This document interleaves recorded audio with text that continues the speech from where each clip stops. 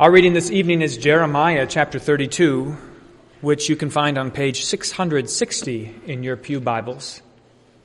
Jeremiah chapter 32. The word that came to Jeremiah from the Lord in the 10th year of Zedekiah king of Judah, which was the 18th year of Nebuchadnezzar. At that time the army of the king of Babylon was besieging Jerusalem, and Jeremiah the prophet was shut up in the court of the guard that was in the palace of the king of Judah.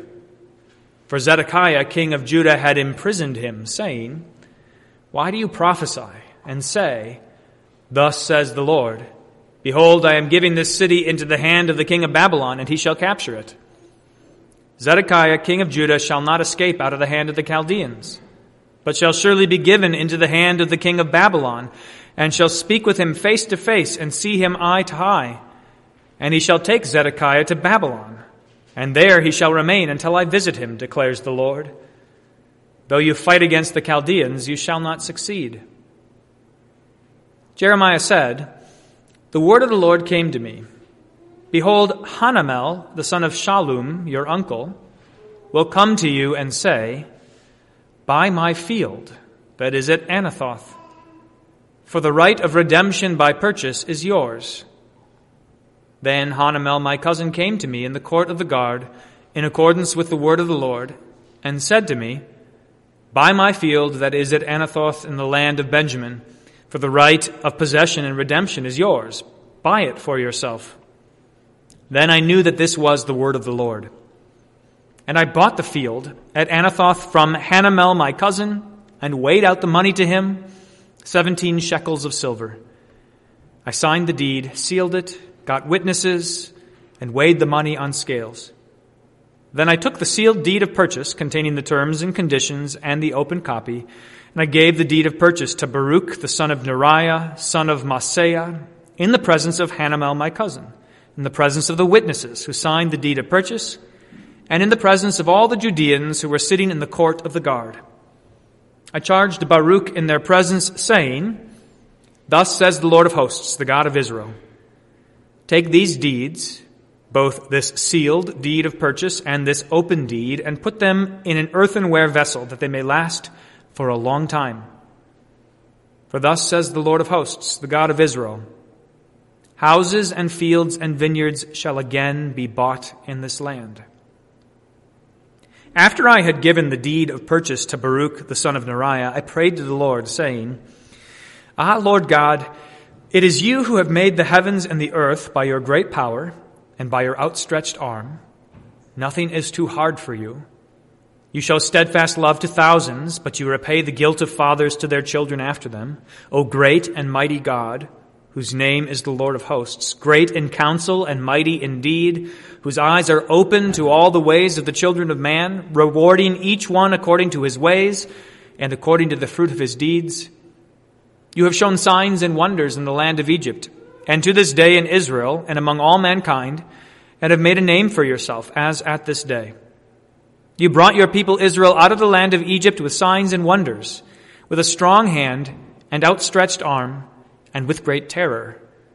And you gave them this land, which you swore to their fathers to give them, a land flowing with milk and honey. And they entered and took possession of it, but they did not obey your voice or walk in your law. They did nothing of all you commanded them to do. Therefore you have made all this disaster come upon them. Behold, the siege mounds have come up to the city to take it. And because of sword and famine and pestilence, the city is given into the hands of the Chaldeans who are fighting against it. What you spoke has come to pass, and behold, you see it. Yet you, O Lord God, have said to me, buy the field for money and get witnesses, though the city is given into the hands of the Chaldeans. The word of the Lord came to Jeremiah. Behold, I am the Lord, the God of all flesh. Is anything too hard for me?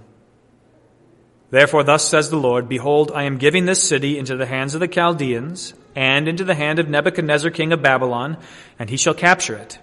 The Chaldeans who are fighting against the city shall come and set this city on fire and burn it, with the houses on whose roofs offerings have been made to Baal and drink offerings have been poured out to other gods to provoke me to anger. For the children of Israel and the children of Judah have done nothing but evil in my sight from their youth. The children of Israel have done nothing but provoke me to anger by the work of their hands, declares the Lord. This city has aroused my anger and wrath from the day it was built to this day, so that I will remove it from my sight, because of all the evil of the children of Israel and the children of Judah that they did to provoke me to anger, their kings and their officials, their priests and their prophets, the men of Judah and the inhabitants of Jerusalem. They have turned to me their back and not their face. And though I have taught them persistently, they have not listened to receive instruction. They set up their abominations in the house that is called by my name to defile it. They built the high places of Baal in the valley of the son of Hinnom to offer up their sons and daughters to Molech, though I did not command them, nor did it enter into my mind that they should do this abomination to cause Judah to sin. Now therefore, thus says the Lord, the God of Israel, concerning this city, of which you say, it is given into the hand of the king of Babylon by sword, by famine, and by pestilence. Behold, I will gather them from all the countries to which I drove them in my anger and my wrath and in great indignation. I will bring them back to this place, and I will make them dwell in safety. And they shall be my people, and I will be their God. I will give them one heart and one way, that they may fear me forever, for their own good and the good of their children after them. I will make with them an everlasting covenant, that I will not turn away from doing good to them. And I will put the fear of me in their hearts, that they may not turn from me. I will rejoice in doing them good, and I will plant them in this land in faithfulness, with all my heart and all my soul. For thus says the Lord, just as I have brought all this great disaster upon this people, so I will bring upon them all the good that I promised them. Fields shall be bought in this land, of which you are saying, it is a desolation, without man or beast. It is given into the hand of the Chaldeans. Fields shall be bought for money, and deeds shall be signed and sealed and witnessed in the land of Benjamin, in the places about Jerusalem, and in the cities of Judah, in the cities of the hill country, in the cities of the Shephelah, in the cities of the Negeb, for I will restore their fortunes, declares the Lord. O Lord, have mercy on us. Thanks be to God. In the name of the Father, and of the Son, and of the Holy Spirit. Amen. That was a long lesson, and maybe it was easy to get lost in there, so here let's review some of the history and let's make the story straight. In the 10th year of Zedekiah, that's what happened today. In the 10th year of Zedekiah, all of this took place. Last week we heard about something that took place in the 4th year of Zedekiah.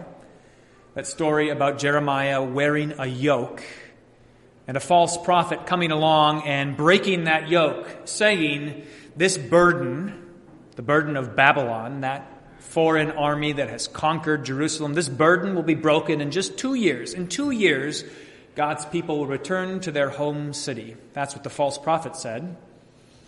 And Jeremiah, remember, said, I wish it were so. Wouldn't that be great if it were so? But God has said, not 2 years, but 70 years. 70 years, his people were to bear the discipline of the Lord. 70 years, not 2. And that false prophet was struck dead for trying to mislead the people, to give them a false hope and a false comfort. That's what happened last week in the 4th year of Zedekiah. Zedekiah was a king who was kind of a puppet. Nebuchadnezzar had conquered Babylon, conquered Jerusalem, and had taken away all kinds of people, chiefs and rulers and a king. He'd taken them away to Babylon, and he had exiled them, and he set up a puppet in their place, Zedekiah, who was to do his bidding in Jerusalem. The land was desolate. There weren't many people left, and whoever was left were the weak and the poor, and Zedekiah was their king, just doing the bidding of Nebuchadnezzar. And in the 4th year of Zedekiah, Jeremiah wore this yoke. You need to bear the burden of the Lord's discipline.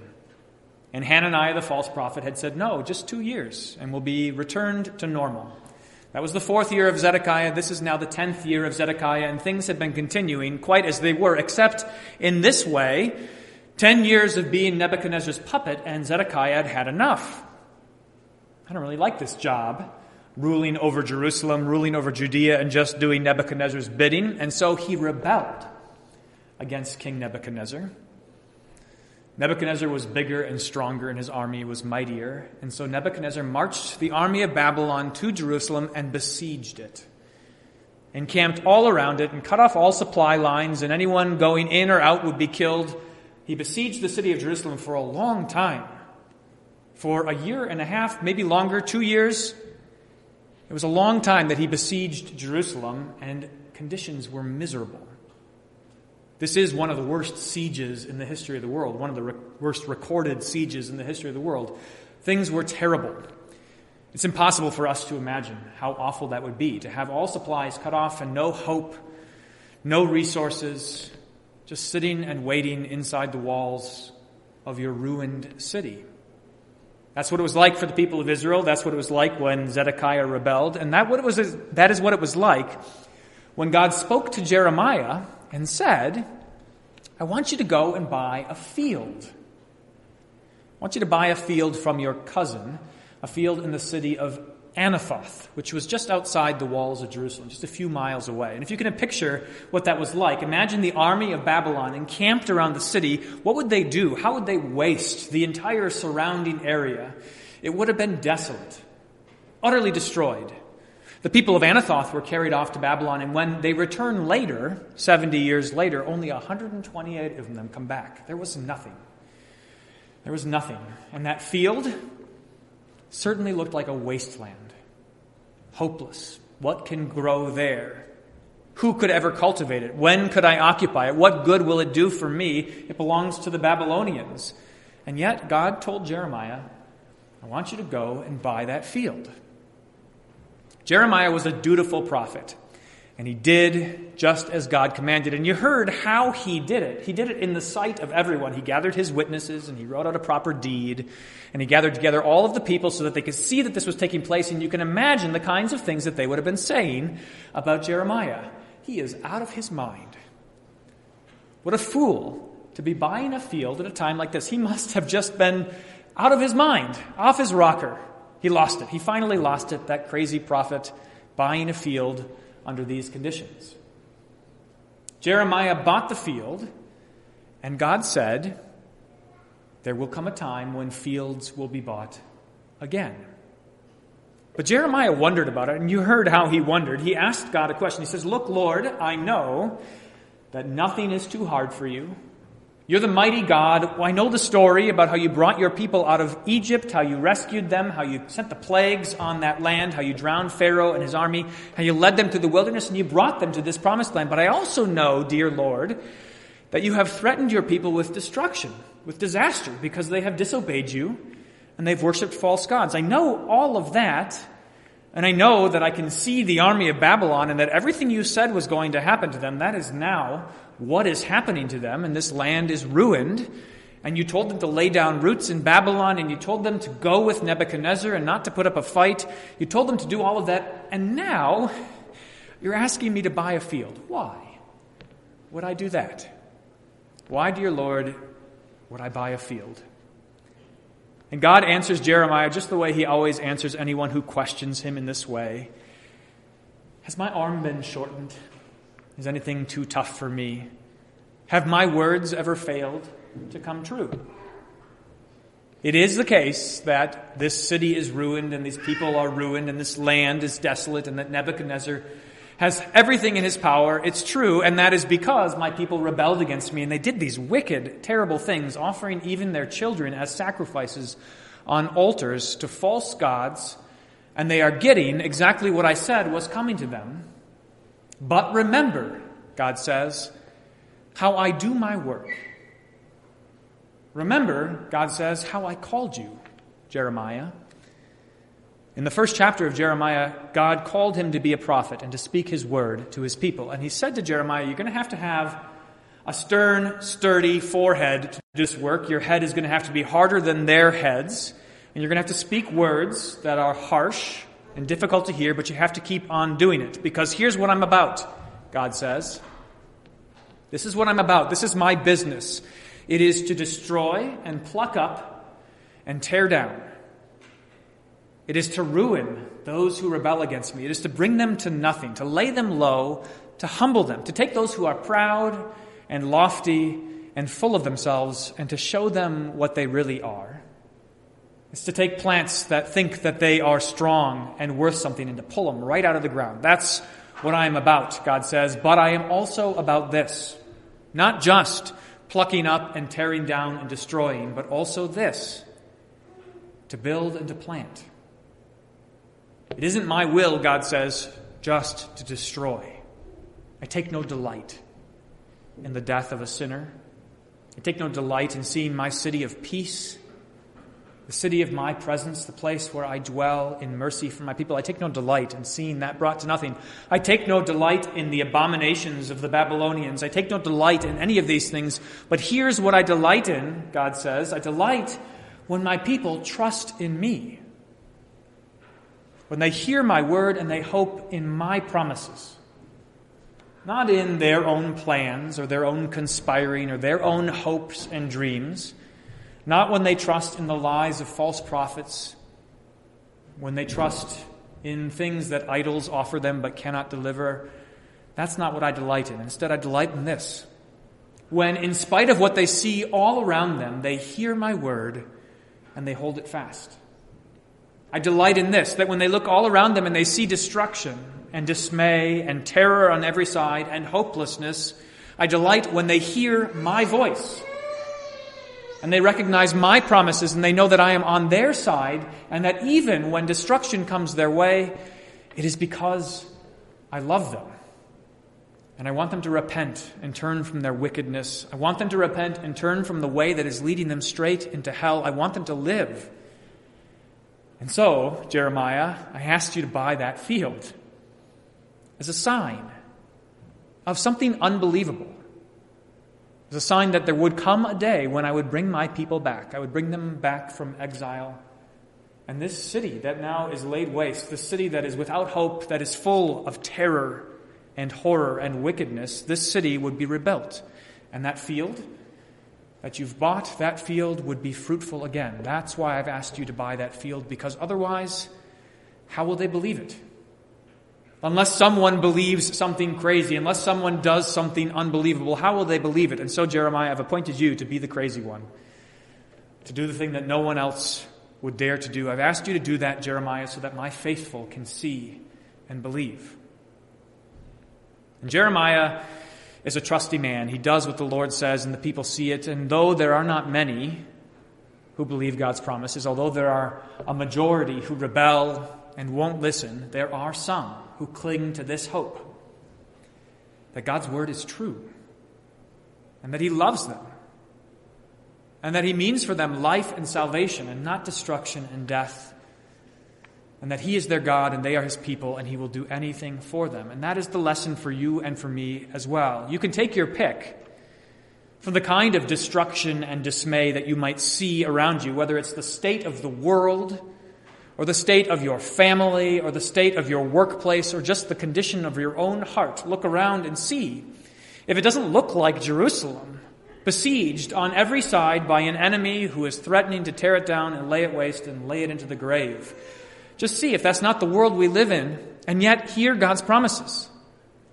He says, I am yours and you are mine. And I want you to store up for yourselves treasures, believing that these treasures will not be taken away from you.